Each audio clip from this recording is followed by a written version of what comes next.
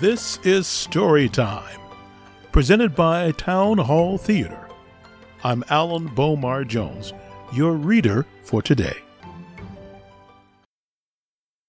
The Lion and the Mouse, adaptation by Alan Bomar Jones.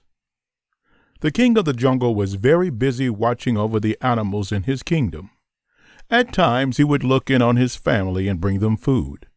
The lion would also go down to the edge of the jungle and search for hunters whom might be around to harm some of his friends. It was midday, and the lion had done many tasks, so the mighty king of the jungle lay down to sleep. While he was dreaming of things that lions dream about, a little mouse began running up and down on him. This soon awakened the lion. He looked around his body to see what animal was making him their playground. It was a little mouse. Amused by the creature, the lion placed his huge paw on the mouse and opened his big jaws to swallow him. Pardon, O king, cried the little mouse. Forgive me for disturbing your nap. I shall never repeat it again. It's a bit late for apologies. You have already interrupted my dreams. And since I have not had a chance to eat, having you here right now is very convenient. The lion once again opened his big jaws, but a giant burp erupted. It nearly blew the mouse from his grip. Oh, my apologies, little one. I rarely conjure a burp, except if I drink animal milk. But that's the only time. So you did have a meal today? That was breakfast, little mouse, and it is late in the afternoon. It is time for a second meal. No! Screamed the mouse. King of the jungle, if you let me live this one time, I shall never forget your kindness.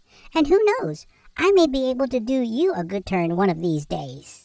The lion was so tickled by the idea of such a tiny mouse being able to help him that he lifted his paw and let him go. The mouse bowed to the king and promised him once again, I shall never forget your kindness, and I will repay you someday. After this question, we'll pause the story to see if your answer is correct. Here is the question. How do you think this little mouse can help the mighty king of the jungle? Give me your answer. Later that day, the lion was once again making his rounds through the jungle, making sure all of the animals were safe, keep watch over his family, and looking out for hunters who might harm his friends. The lion spotted a small deer caught under a tree branch. The deer was helpless and crying, which gave the lion great concern. Without thinking of any danger, the mighty lion went into action. He clamped his jaws down on the tree limb and pulled it off with so much force it landed 10 feet away. Suddenly, there was a sound of a human reacting to the tree branch. The lion looked in the direction of the tree limb, but couldn't see anyone.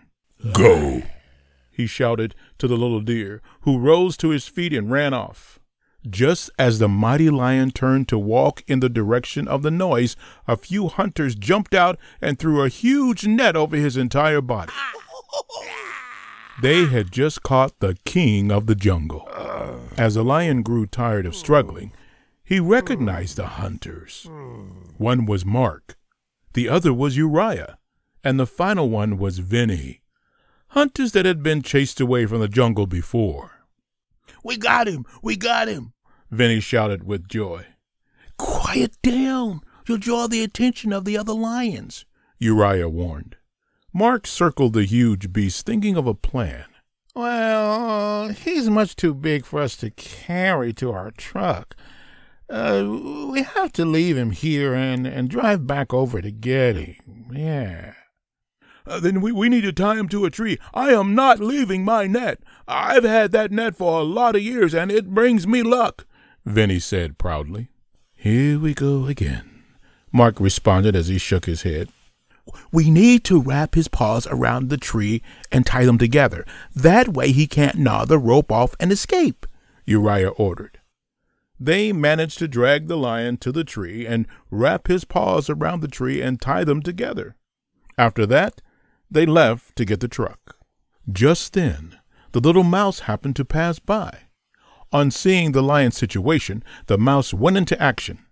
Don't worry, my friend. I'll set you free. He ran up the tree and gnawed away the ropes that bound him. The king of the jungle was once again free. Was I not right? Said the little mouse with a smile. This was the day that I could return the favor. Yes, you are right, my little hero, and I am forever grateful.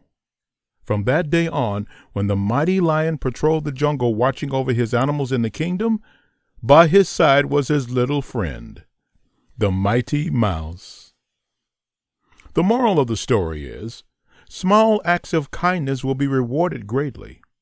What small act of kindness do you think you could do?